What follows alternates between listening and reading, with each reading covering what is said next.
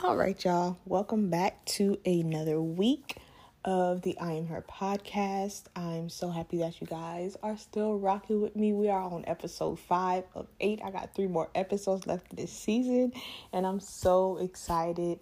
This podcast has been taking off in a way that I didn't even imagine it would. And to think that this is only the start makes me so excited.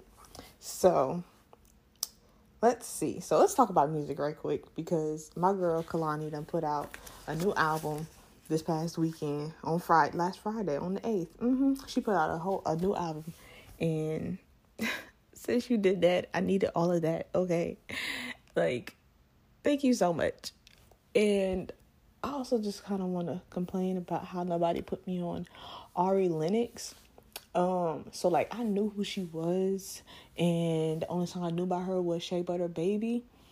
And like I tried to play her album a couple months ago, and I'm like, y'all overhyping her. Like I don't get the hype. And then the other day I was on Instagram, and like those random hair tutorial videos. I saw one of those, and the music that was playing in the background, I could tell it was Ari Lennox. I kind of got used to her voice. I was like, oh, what song is this? So I went to the comments, because the comments be letting you know. I went to the comments, and it was BMO on her album, Shea Butter. I think her album is called Shea Butter Baby. And honey, I'm playing that song at least once, 5 times a day, because it's just so... It's so lit. That song is my summer anthem. The whole album is my summer anthem, even though the album came out last year. But you know what? That's my business, and I'm going to do what I want to do, because who going to check me? Who going to stop me? Okay?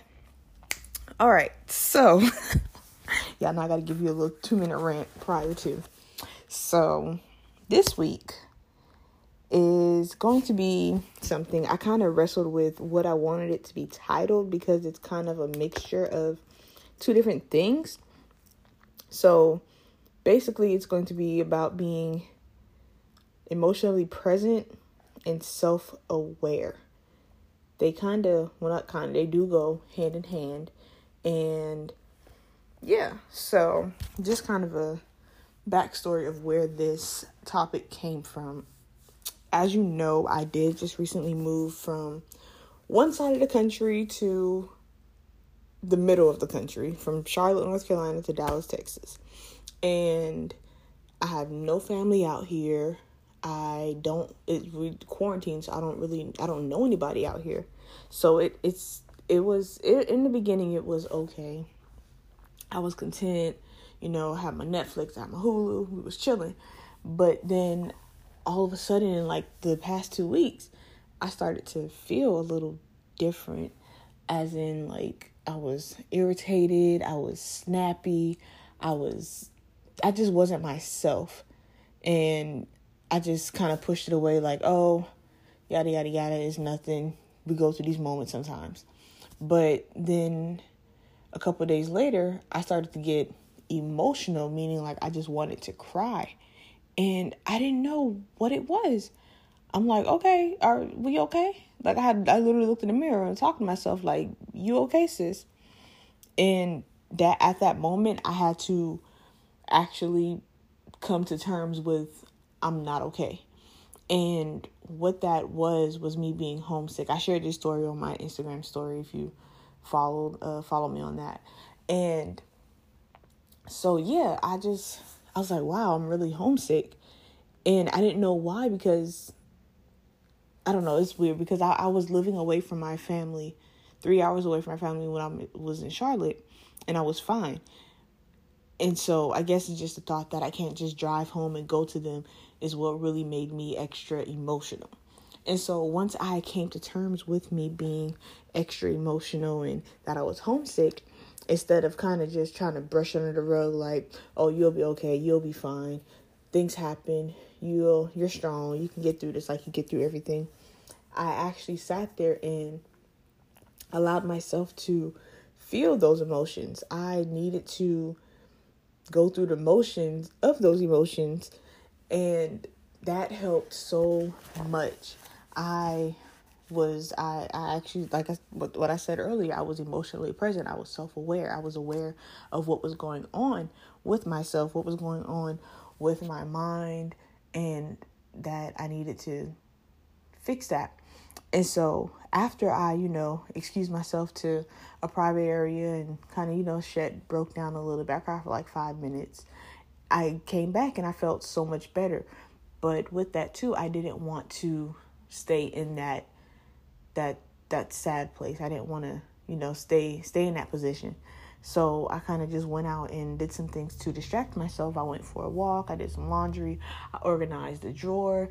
I ate a snack. I think I had some sunflower seeds. I ate a snack. I was watching something good on Hulu. I was stretching. Like, I just did so much. And by the end of that day, I felt so much better. And so I say all that to say, you have to be emotionally present. You have to be aware of what's going on. And you can't be afraid of your emotions. Like, you feel the emotion and you get scared, or you're just like, ooh, I'll deal with this later. No. If you're able to deal with it at that time, deal with it at that time. And so some things, I made a short list of things that I did consciously the days following that kind of helped me to get over that hump, to make sure that I know that it's okay to feel that way, but we're not going to stay there. So the first thing was I basically decluttered my mind of any negative thoughts. So one, I'll just be completely open and honest. One thought that would constantly play through my mind was that, oh, you're all the way across the country. Nobody's going to come visit you. You're all alone. None of your family's going to ever come see you. And I couldn't tell myself that, because that put me in such a dark spot, considering how I felt in the past in regards to that. That's a topic for a totally different day. But I couldn't tell myself, you're all alone, nobody's going to come see you. So with that, I basically set a mental boundary up in my head to stop myself from going to that dark path. So in that bubble, I told myself, your family's going to come visit. You can talk to your family at any given moment. Your family still loves you. Your family hasn't forgotten about you. You can call them. You can FaceTime them and everything. And so those are the thoughts that keep me positive. And then also, too, I'm talking to two of my best cousins, where they're basically like my cousin sisters, both first cousins. And so I talked to them frequently, and I told them how I was feeling. And so speaking with them it helped so much. I'm a lot happier with being out here now, because I'm seeing what I've been saying to myself, that I can still talk to them and everything. And so with that boundary, when you feel yourself nearing the edge of that wall, getting ready to climb over, don't be afraid to be like, like, you know how you tell toddlers, like, don't do that. Don't yell at yourself, okay? You can yell back, but, just mentally yell at yourself, like, no, we're not going there. You're stronger than this. You're not built for, you're not built for that. You're not meant to go down that path again. You've been there one time. You know where it goes. We don't want to go back there. So just create that mental wall, that mental boundary. Another thing is journaling. Journaling, I'm a huge advocate for journaling. I try to convince everybody to buy a journal and just journal. I have so many journals around my house.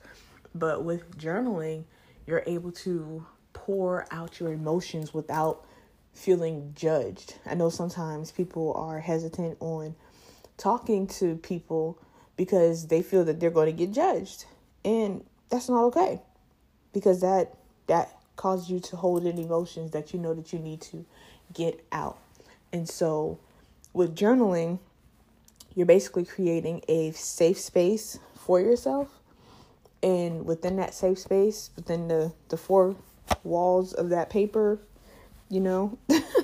you're creating an area where you can just pour out your emotions. Sometimes it doesn't even have to make sense. I can't tell you how many times I'll be writing. I'll say, as an example, I'll say, oh yeah, the sky is blue. Oh yeah, I want some I want some sunflower seeds. Like, do you see how those two didn't correlate at all? That's how your journaling should be. It could be one emotion on one line and then another emotion from something totally different on another line. It doesn't matter how it comes out. It just needs to come out. And then the last thing that I do is basically, it kind of goes along with being emotionally present, is you're present towards what's around you. Not trying to go to a place that nothing's happened. Like, what am I trying to say? Don't try to create situations that aren't there that can cause you to go to that place, i.e. triggers. Whatever triggers you, whatever you know is going to trigger you emotionally, stay away from that. If you're not dealing with that currently, don't go there. So like, say you're having a grand day out at the park, you're having a picnic with some friends, and then suddenly out of nowhere, your mind just goes, oh, your friends talked bad about you a couple years ago.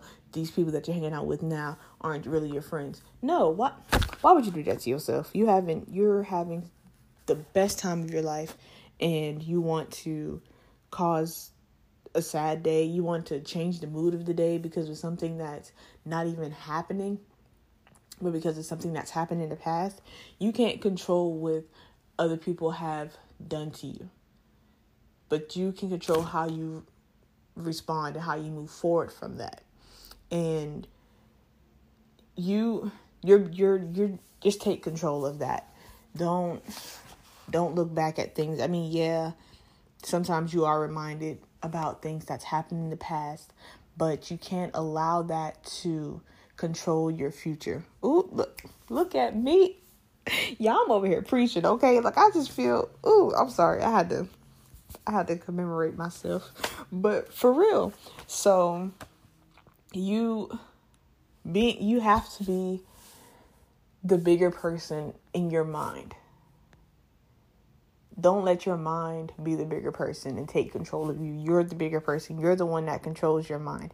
You are the parent of your mind. You are the mother or father if you're a guy. You're the mother or father of your mind. You tell it what to do. Your mind doesn't tell you what to do. Your mind doesn't tell you what to think. And so, yeah. Y'all, I felt this was good, okay? And it's funny because this actually wasn't even supposed to be this week's episode. Next week's episode was supposed to be this week's episode. And then that whole situation happened, and I felt like that was God, telling me, like, get this out. You had that emotional experience to help other people. So this is what I'm doing. I am helping the good people out there in America. Vote for me for president. I'm just kidding. But y'all, that is everything that I have. I hope that this episode helped you in a way that only you know that it could help you. Nobody knows your journey. Nobody knows your story unless you share it with them. And that's what I'm doing. I hope that you're able to come out of any situation emotionally strong, emotionally well, emotionally beautiful, because yes, healing and growth is just a beautiful thing.